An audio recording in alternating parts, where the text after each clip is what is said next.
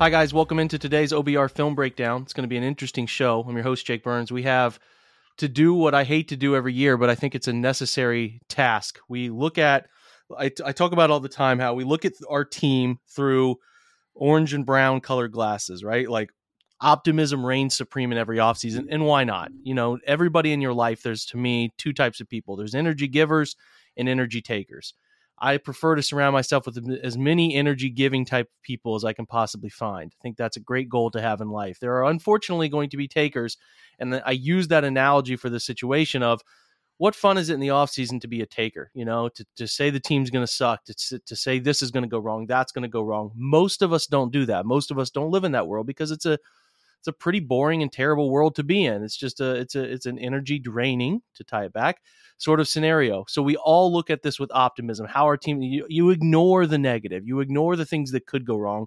And I think it's always fair. And I've tried to do this over the last 2 years. Unfortunately, last year's podcast was a little bit too accurate, but I try to take a granular look at what can go wrong. Now, last year, so much optimism, understandably, that you know, it was sort of an interesting exercise to nitpick a lot of different players. I'm not going to do that this year. There is way too much negativity right now. And I don't want to send out a podcast here where it's centered around picking apart every single player. But I do think the exercise, as we sit here and look at I think we're in the trenches of what is pretty negative, the exercise can be interesting to look at, you know, the scope of if things go wrong, which they could here, how do they go wrong? And a byproduct of that is where are we at the end of that run? So I wanted to bring on today's guest, Jared Mueller. You know, Jared at Browns Wire does a great job running that site. And I think Jared's a great guest for this topic because it is not a fun topic, but I think one that we can try to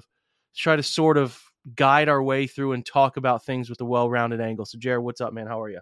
You know, I'm doing good, Jake. It's always good to talk to you. And I love the idea of energy giver and energy taker, you know, so I think you and I, as positive people, probably are the best to have this conversation as opposed to people who are already kind of focused on the negatives, because it allows us to balance ourselves out and maybe for some of the fans balance some things out for them as well. So, you know, not always looking forward to the negatives, but, you know, we're professionals. We can do this. Yeah, we can do it. We're going to make it happen. Like I said, last year, I picked apart the entire roster and tried to just say, here's where it could go wrong. Almost individual players. We're not going to do that here. What we're going to do is pick broader topics.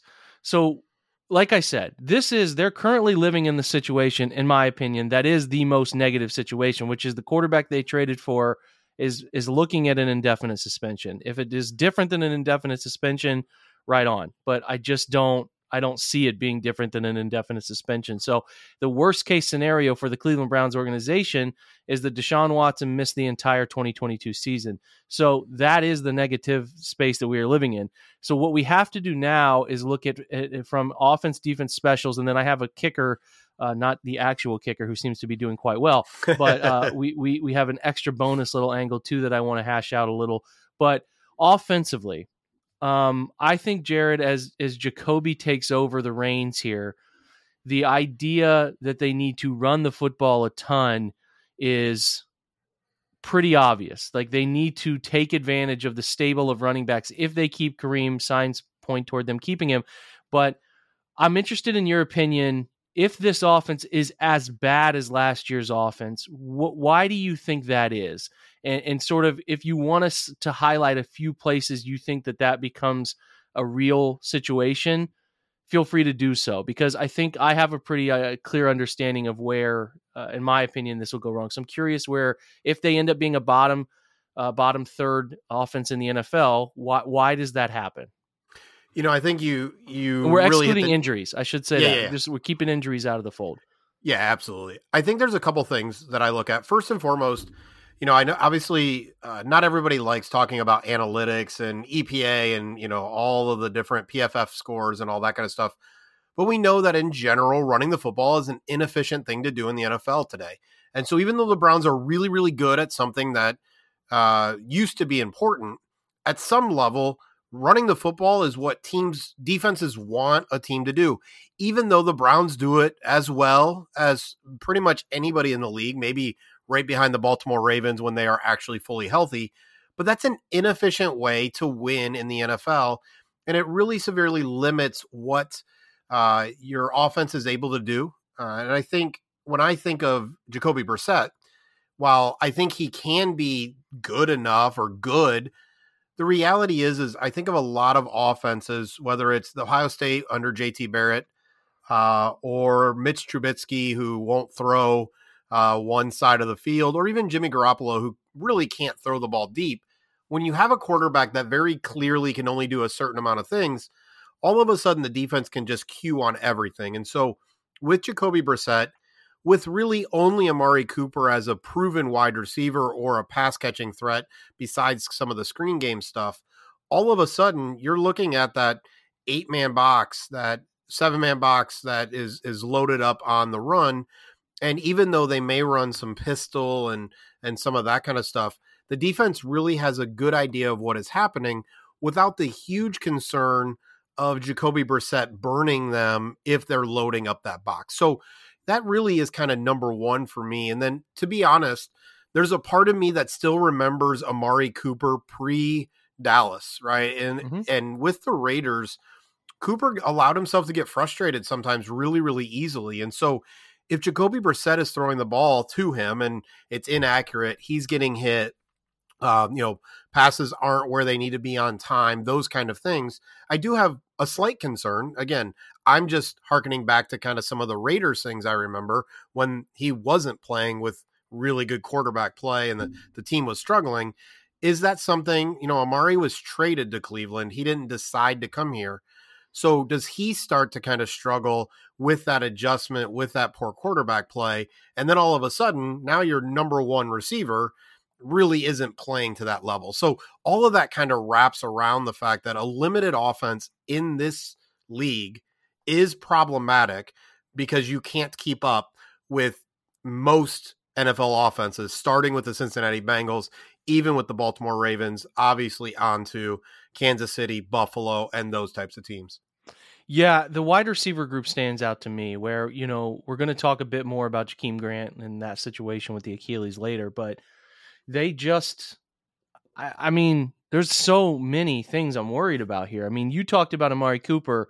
I think it's safe to say Amari's not quite who he used to be. I still think he can be a good player, a really, really good. I should say that he's a really, really good player. But you hit the age as you hit, and you start to get to that point where you're a little disappointed in either where you're at or what's around you, like you said with the quarterback play this year, and that stuff starts to fall off, and you start to get nervous about that because then it goes Donovan Peoples-Jones, who I think is very fine for an esoteric role, very specified role in the league. But then it's like, okay, is David Bell going to be a separator? We don't really know. Anthony Schwartz reported to be inconsistent as possible at camp. And then it's like, who? I mean, this wide receiver group, I think there's a very realistic chance that we look back at the end of the year and we're trying to pinpoint what went wrong with the offense. And you're like, this wide receiver group was just embarrassing. And I think it's like there is a world where the Browns clearly thought that they'd have Deshaun Watson for a portion of it, and he could make up for that, and he could make things happen, and yada, yada, yada. But I'm just worried that they have completely glossed over the depth of a wide receiver room and how that impacts an offense holistically. Even if you don't have a quarterback like Watson trying to help a quarterback like Brissett. And to that point, too, you only have 2 real tight ends right now. That's another thing. And even that is in and of itself a complete philosophical change for Stefanski to be a heavier 12 personnel guy, but that depth there is a little limited too. So the scope of pass catchers, I think we could look back at the end of the year and be like, how did they neglect this? Why couldn't they go out and get, I don't know what Will Fuller, there's been some reported issues beyond football, not legal stuff, but just beyond football, mental health things I think are playing a factor. But could you go trade for Jalen Reagor? Could you go trade for Darius Slayton? Could you go trade for some of those guys out there who are fringe guys, maybe potentially like Mims in New York? Like, it just seems like, and again, there's time. They don't kick off until another month and 2 days from now. But I'm just very, very worried about that. I think the offensive line has a middle of the NFL basement. They're elite number one offensive line ceiling. So I'm not overly concerned about that group, but the receiver stuff, we know Brissett is going to be a version of 2021 Mayfield. He's not as good as Baker when Baker's right and playing his best, but he has a chance to be better than last year's Mayfield. And even reminder, like last year's Mayfield, although rough, they were on the fringe of making the playoffs. So you don't need that much better quarterback play. But again, we lived in a reality where the Browns' top receiving threat last year, I think the team went for Peoples-Jones went for 500 yards, 600 yards. Yeah, it was pretty ugly there too. Like repeating that though would be just such a miserable outcome. And I think if we look back on it, to me, the thing that would go horribly wrong outside of just terrible quarterback play, but again, they had that last year and I'm kind of expecting it, is they just don't have any way to create explosives in the pass game. That to me is what I continue to harken back on. And I don't think it's all too crazy to think that's what's going to be the downfall of this group when we look back, you know? Yeah. And I think one of the things to point back on, and obviously everything we can look back and there's a lot of moves that go along with it. But remember, the Cleveland Browns first draft pick was supposed to be number 44. They dealt that pick to the Houston Texans, who drafted John Mechie III. Obviously, we didn't know at that point in time that he was going to have his diagnosis that's going to at least keep him out a year, and obviously hope he is well. But at the 44th pick, the Browns passed up the opportunity for John Mechie III, and then whoever else was drafted in the second round, Tyquan Pickens Thornton, and Alec Pierce, yes, and like there were Sky good Moore, names there. Yes, right. Sky So Moore. there are three guys: George Pickens, Alec Pierce, and Sky Moore. Steelers, Colts, Chiefs have really. Everything I hear is that they are really impressing people in their camp. And so at 44, now obviously they traded down. I believe that those picks help them get Cade York, possibly as well Perion Winfrey. But like we're talking about, at the wide receiver position, there were 4 wide receivers selected at 44 or below in the second round, 3 of which are possibly going to have a huge impact. And all 3 of those are AFC teams, right, with the Steelers, Colts, and Chiefs. So, you know, I do think it's interesting. Obviously, best case scenario would be everybody, you know, Donovan Peoples-Jones is a great number 2. Amari Cooper's a number 1. David Bell slots in there as a slot receiver, and Anthony Schwartz does some stuff as a deep threat. But there is such an easy picture to go, wow, this could look a lot like last year. Like you said, quarterback play last year wasn't good. Hopefully, at a minimum, Brissett's not turning the ball over as much. Yeah, it's not hard to pinpoint it. I really don't think it is. I don't think the guards take a step back. There's a world where Nick Harris just can't handle the role, right, at center. I have a hard time envisioning him just being so overwhelmed, but it could happen as the starter over a prolonged portion of time. But I think the offensive line, you know, Jack Conklin, again, we're not talking about injury stuff here to avoid things we don't really know. But if Conklin didn't come back to full health, that would be something that would catch everybody off guard. But you know, you need Jed to continue to strive forward. But I don't worry about the offensive line so much. I really worried about how their pass catchers perform. I just think that that's going to be everything for where this thing ends up. And like, if you can't, I always love the phrase of you can either have good players or good plays. And I prefer good players. I think the NFL, you know, it makes the margin for error super tight. If as a play caller, if you always have to call the good play, if you call the good play, we got a chance. I call this good play, the good time, we got a chance. You need good plays. Good players. You need guys that can overcome wrong scheme, wrong time. A guy who can create something out of thin air. A guy who can go up and make a back shoulder catch. A guy who can create separation on a route that maybe wasn't intended to be open, but finds itself open. And I just worry that that is something that they have sort of glossed over because they thought that this quarterback thing would be a way to solve that. And you know, I get it. You can't fix everything all at once, but it is a situation where I'm just very nervous about being really shorthanded in explosive creation. And again, that was such a big thing. I've always referenced that at times over the last 2 years, it's felt like the Browns have been playing offense in the red zone everywhere. Everything's condensed. Somebody can't get vertically open. He can't create space because defenses don't respect space creation from this offense. So we'll see if that comes to be the same issue they repeat and how they go about fixing that sort of thing next year. But let's switch over to defense. It's a solid group. They're having a great training camp. I don't think that's any secret. I don't think you need people who are on site to tell you that. You can see it from swallowing up a couple videos that you find online. And the real talent of this team, stacking them side by side it lies with the defense. So if it is not a group that can get better from last year, which it was a solid group, if it doesn't get better and they slip and slide again, They're middle of the pack to below middle of the pack, below average. Where does it go wrong for them in your opinion? And again, it's easy to caveat injuries, but everybody can caveat injuries for every single team as a matter of why things go wrong. So I'm curious if everybody, stays at full strength. This defense is healthy for the most part. What issue do you think is going to end up being something that causes them to be in a frustrating situation? Because last year, a lot of frustrating situations seemed to happen in like third down and long, like the third and fourth downs, they couldn't get off the field. So just curious, what is the issue there if they have it again? Yeah, I think everybody can point to the defensive tackle, and I think you're going to might hit on that. But the bigger concern for me actually is at the safety position, not because I don't think there's talent there, but John Johnson III in his role with the Rams was great. And last year he came on in the second half of the season, but he's not a true free safety. Grant Delpit could be, but really is not a true free safety either. Ronnie Harrison, no one really wanted him. He signed a 1-year, whatever, $1 million contract to return to Cleveland. And so while they have some quality players, I do feel like they're, again, for nowadays NFL, right? In 1985, Grant Delpit, John Johnson, Ronnie Harrison, sure, maybe that is a safety room that I think can really do it. I just worry about their lack of that kind of really true free safety. I like Delpit a little bit in that role, but I need to see more from him, from an explosive, from a change of direction, going backwards. I need to see more of that to really feel confident. So if the Browns on the back end, right, I think they have great defensive ends. I think they have a great cornerback room. Obviously, like we talked about, health is the most important thing for anybody.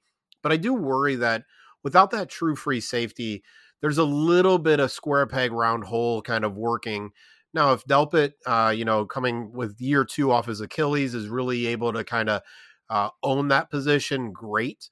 But I just think it's a little worrisome to not have that in today's NFL with, again, the Joe Burrows, even Lamar Jackson, while people may not love him as a passer, throws a really good deep ball and has some good timing and anticipation at times, and then the rest of the NFL. So while defensive tackle is weak, again, I'm not sure if that's going to be a significant issue, especially on passing downs. They can move Miles, Jadeveon Clowney, even Alex Wright if they need to. They can move them inside a little bit to kind of create a little bit more pressure from the interior.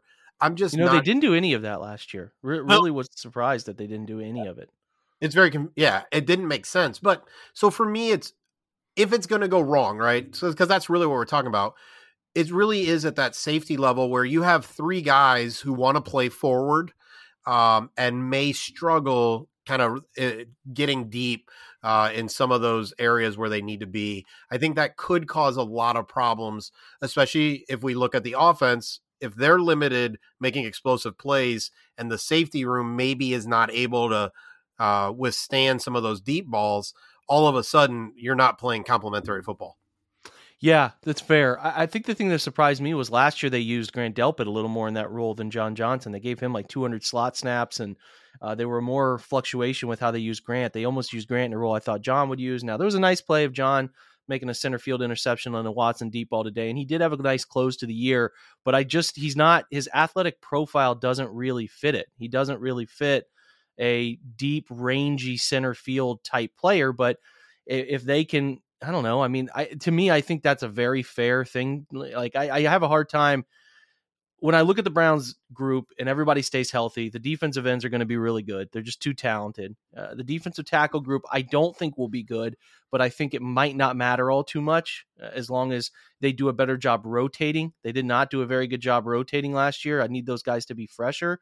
Even I guess fresh poop players is better than non-fresh poop players, right? To ripe it into a baby diaper analogy, which is what we're dealing with a lot here right now. But if they can keep those guys at least being able to play 100% all go all the time, it can help a little. I think the linebackers, the 3 that they're going to play the most, JOK, Phillips, and Walker will be fine. I have a hard time envisioning that. The thing that is interesting to me is kind of it ties into what you're saying. If it goes wrong, it's they never figure out nickel. The Greg Newsome experiment, it fails. He's either not good at it or they need him too desperately outside. Greedy cannot handle being consistent. AJ Green, who's being pumped up. And I think AJ Green's a nice player, but again, he's a nice depth player for me right now. Their role is put too far into it because you cannot not have 3 DBs on the field anymore. That's the fact of the game. It's the base defense these days is nickel. Like I hate that base is called base 4-3 because it's really not. I mean, it's not popular the way it used to be just because offensive football has evolved, all of those things. And so to me, it's a worry. Like I've wanted to see if Sean Jolly, the App State kid, the UDFA could handle it. He's been hurt. I don't think he's going to play Friday. So I'm worried about how they handle that or the success of that role, or if a third safety like, Ronnie Harrison is going to be a box player sometimes and they're going to bump JOK out or whatever route they take. If they, a thing we could look back on to me is, well, they never got good nickel play. And from that issue with nickel play, they could never really consistently get coverage umbrella stuff the way they wanted it to, because nobody plays 3 or 4 down, 4 down, cover 4 early downs as much as the Browns. They rely on it. They are the leading team in that regard in the NFL last year. Early down, 4 defensive linemen, cover 4, they were it. So like you have to have the right guys in place to be able to play quarters, especially the way they do with Denzel. So I think they have enough talent between if you play Greg and Denzel outside, but it's like solving the nickel. And if Greg isn't the answer at nickel, or they don't get as good a play from having Greg outside and somebody more established in the slot, that to me is an area that when we look back on it, it could be a concern. And the safeties couldn't handle the diverse set of responsibilities they have.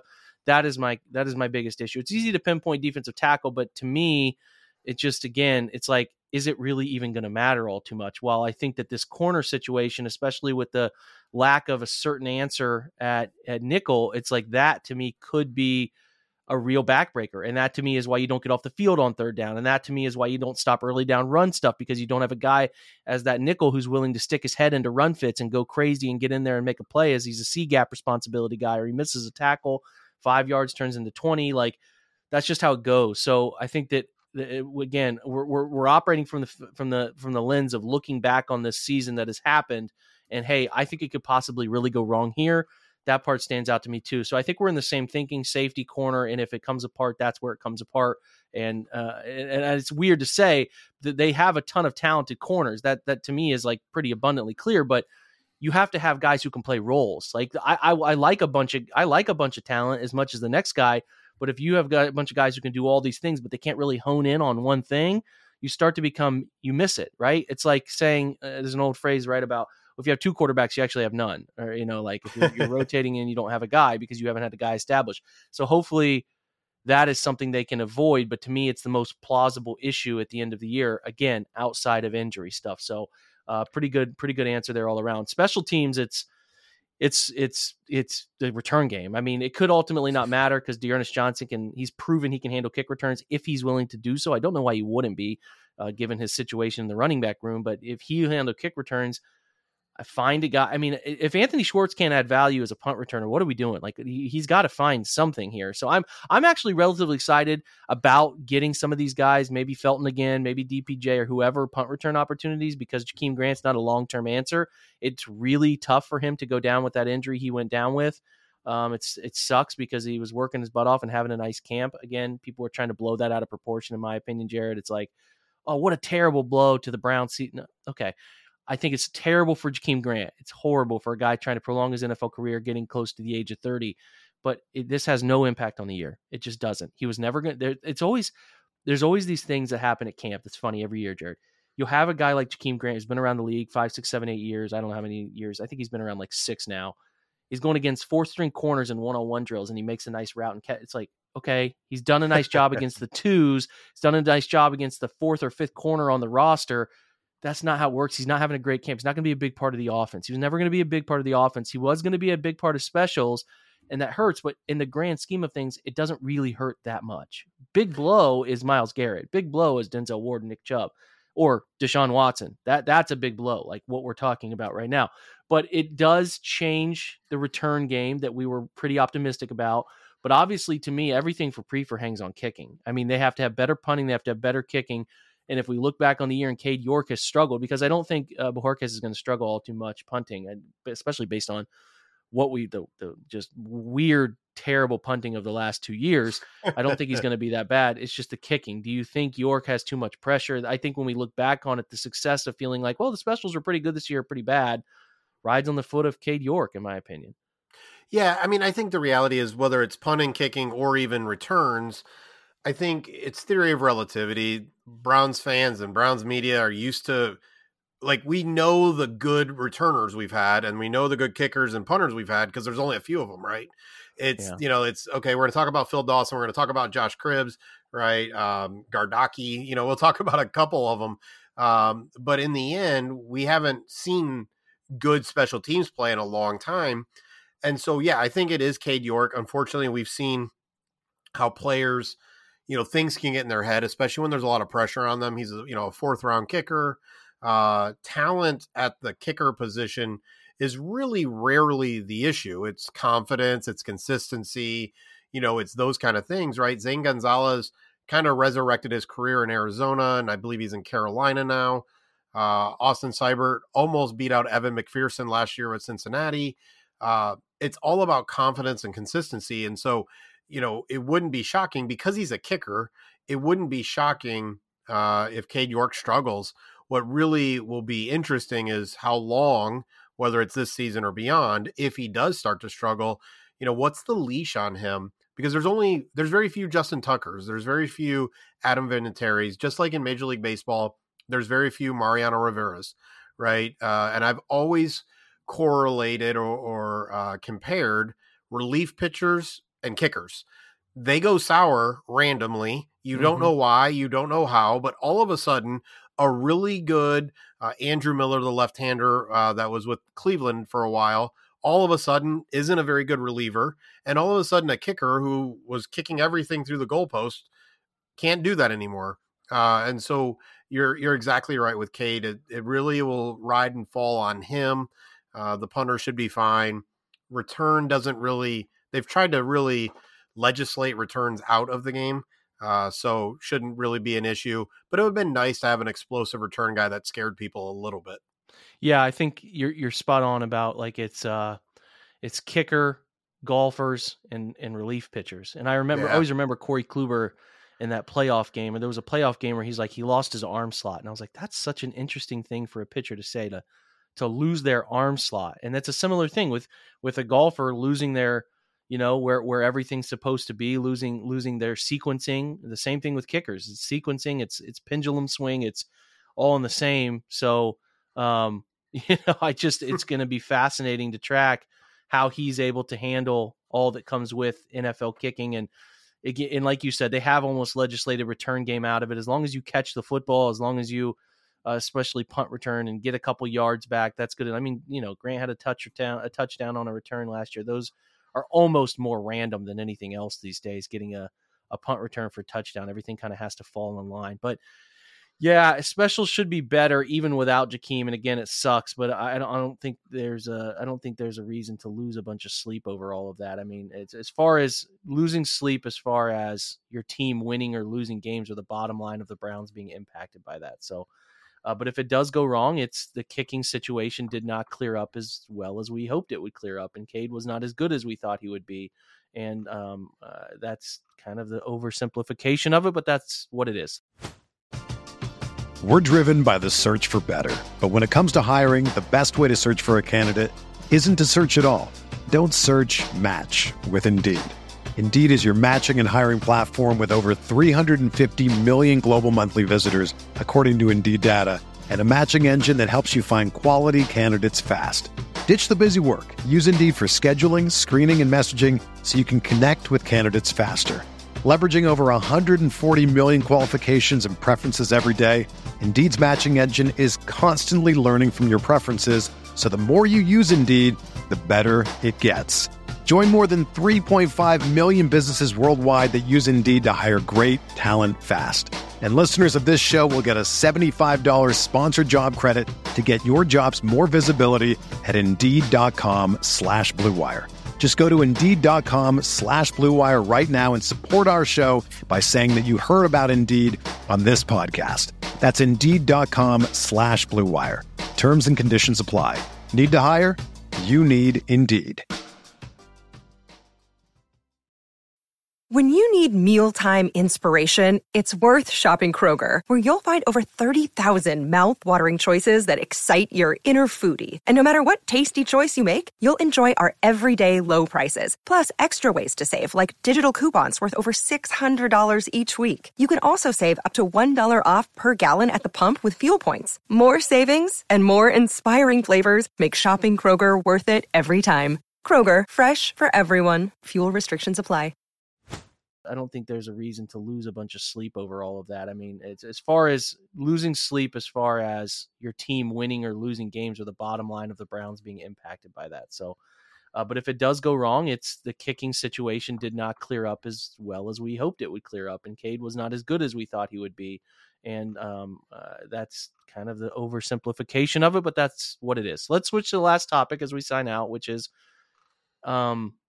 talking about coaching. The Browns have been in this situation now, and it's rare for them. I think I had tweeted this out weeks ago that this is the first time since Belichick era, I think, that they have had, and this was because Bill was one of the OCs, I think the OC of the situation, but they have not had 3 years of everybody. And they're in a 3-year nice run here of everybody. I mean, everybody, and a lot of key players too, right? So you're talking about offensive coordinator, quarterback coach, 3 years, play caller, all tied together there, 3 years, defensive coordinator, special teams coordinator, all back.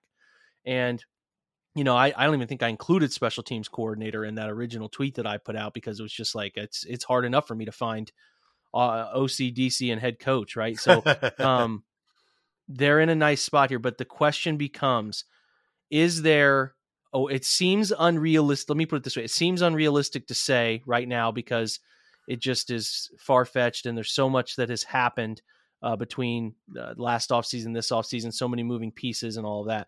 But is there a world where Kevin is on the hot seat or potentially fired at the end of the year? I think that's a thing we have to wonder. If for example, the buzz about Stefanski being one of the leading guys to go after Deshaun, and this Deshaun situation was sold to Jimmy Haslam in one way, and Jimmy Haslam is like, okay, well, now he's done for the year, and I was sold that he wasn't going to miss this year based on this data, whatever.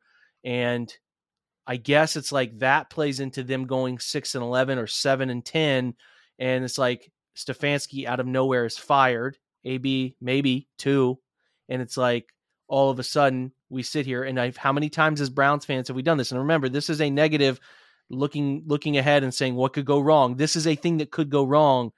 So it turns into, in my opinion, this weird thing where we've always had so many things where they'll pop up on the Twitter timeline and be like, man, this was just a year ago. John Dorsey was here. And this has been a bit, but John Dorsey was just here. And it's like things happen so quickly, and you never think they're going to happen that quickly, and then they do. So I guess my question is, do you see a situation where Stefanski finds himself on the hot seat or potentially fired at the end of this year?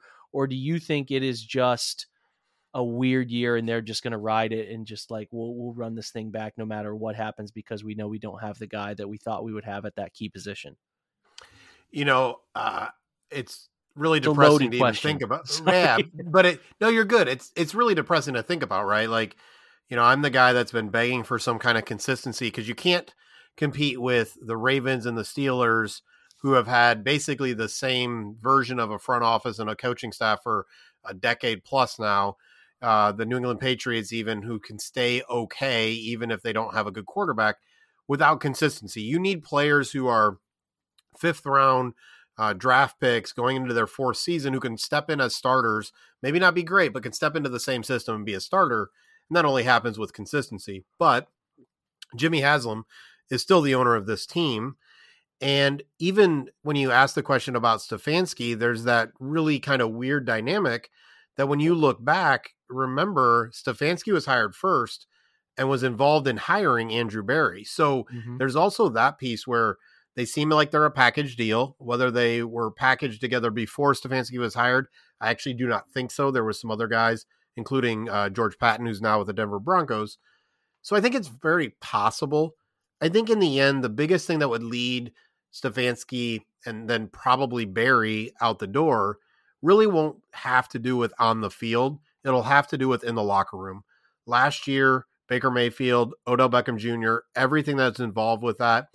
that's one thing, that's 1 year, right? And it was a bad season. 2020, they made it all work in a COVID-related year, which all of us gave credit to Stefanski for keeping the team together. Last year was just ugly for a variety of reasons. This year, if there's still locker room issues, right? I don't think Kareem Hunt's issue is locker room. I think it's just a guy trying to get his leverage. Yeah. But if there are locker room issues this year, I think that would be what leads to the ouster of Kevin Stefanski. If we start hearing griping about, again, Dearness Johnson, Kareem Hunt, the wide receivers, whether it's Brissett or Watson, how the quarterback is being used, the defense griping about how the offense is playing. If we start to hear some locker room stuff, I think that's when you're going to really go, all right, maybe he doesn't have it, whatever it is, to lead a locker room. This is his first time, and he struggled 2 years straight. We can't really assume he's going to figure that out in year 3 with the same team. Yeah, especially the same voice again and again. I think he's the best head coach they've had since the return. Yeah. And to your original sentence there, I think it would suck. It would really suck to have thought we had this figured out. Like Stefanski was this guy that we thought, okay, he's young, he's very approachable, he is understanding, he seems to feel the game from a bigger perspective. Like he's even key, like all those things that we thought were going to lead to long-term success. If they don't, and you said it right, if the locker room's a large part of the fraction point and many other things tie into that, but like, yeah, man, that would be a really depressing time. It would be a really depressing time to have seen a coach that we have seen flashes of players we thought were going to be the right guy, but it's not very often we've seen flashes of the coach that we thought, Pettine gave us a little taste, but this guy won Coach of the Year, man. Like he won Coach of the Year and took them to the playoffs, done some things that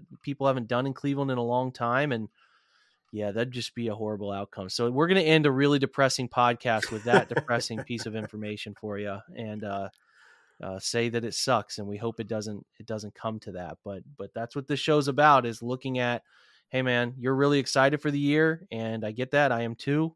But you got to also look at what could go wrong for your team. And I think these are all in the scope of this could go wrong. So we hashed it out. If you have thoughts on this topic and we didn't cover them, I always love to see tweets to either the OBR Film Breakdown page or myself, or hell, tag Jared in this one too. He had a lot of opinions. So bring it on. Bring it on, man. We always appreciate the engagement, because that's what it's all about at the end of the day. So Jared, appreciate you very much, man, taking time, short notice as usual. You're the best, bro. Absolutely, Jake. Anytime for my brother. All right, man. Thanks, Jared. Thanks to you guys for checking out today's show. We've done our negative podcast. We're going to move on from it, and we're going to be better people from it. And yeah, we always have to do this every year, even though it sucks, and it sucks more this year than it's ever sucked before because of all of the turmoil. And I know we're all so tired of thinking about it, hearing about it, and reading about it and all that stuff. So hopefully this can be a year of unexpected success in a way that would be really cool at the right time when the franchise would really need it. An underdog story, maybe led by a backup quarterback. That would be a really great thing. So thanks for checking out today's episode, guys. Appreciate you. Have a great Wednesday. We'll have some Jags preview stuff coming up over the next few days, so be sure to tune into that. And then a reminder, Playback, really excited about this thing that's coming up. I'm even going to try to get Jared in the room for the game if he can come by. This is a really cool thing. There is going to be a link in the description of this episode again. Again, the link to get to the room, which will be the same room all year long. You don't have to get a bunch of different links, different games, different. It's all the same. It'll be in the same room every time.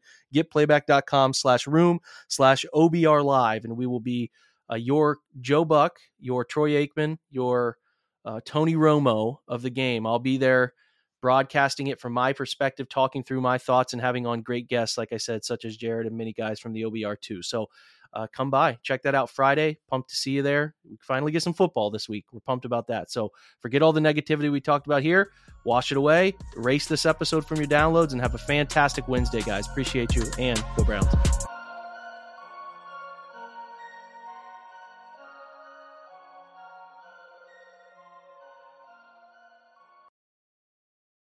This is the story of the one. As a maintenance engineer, he hears things differently.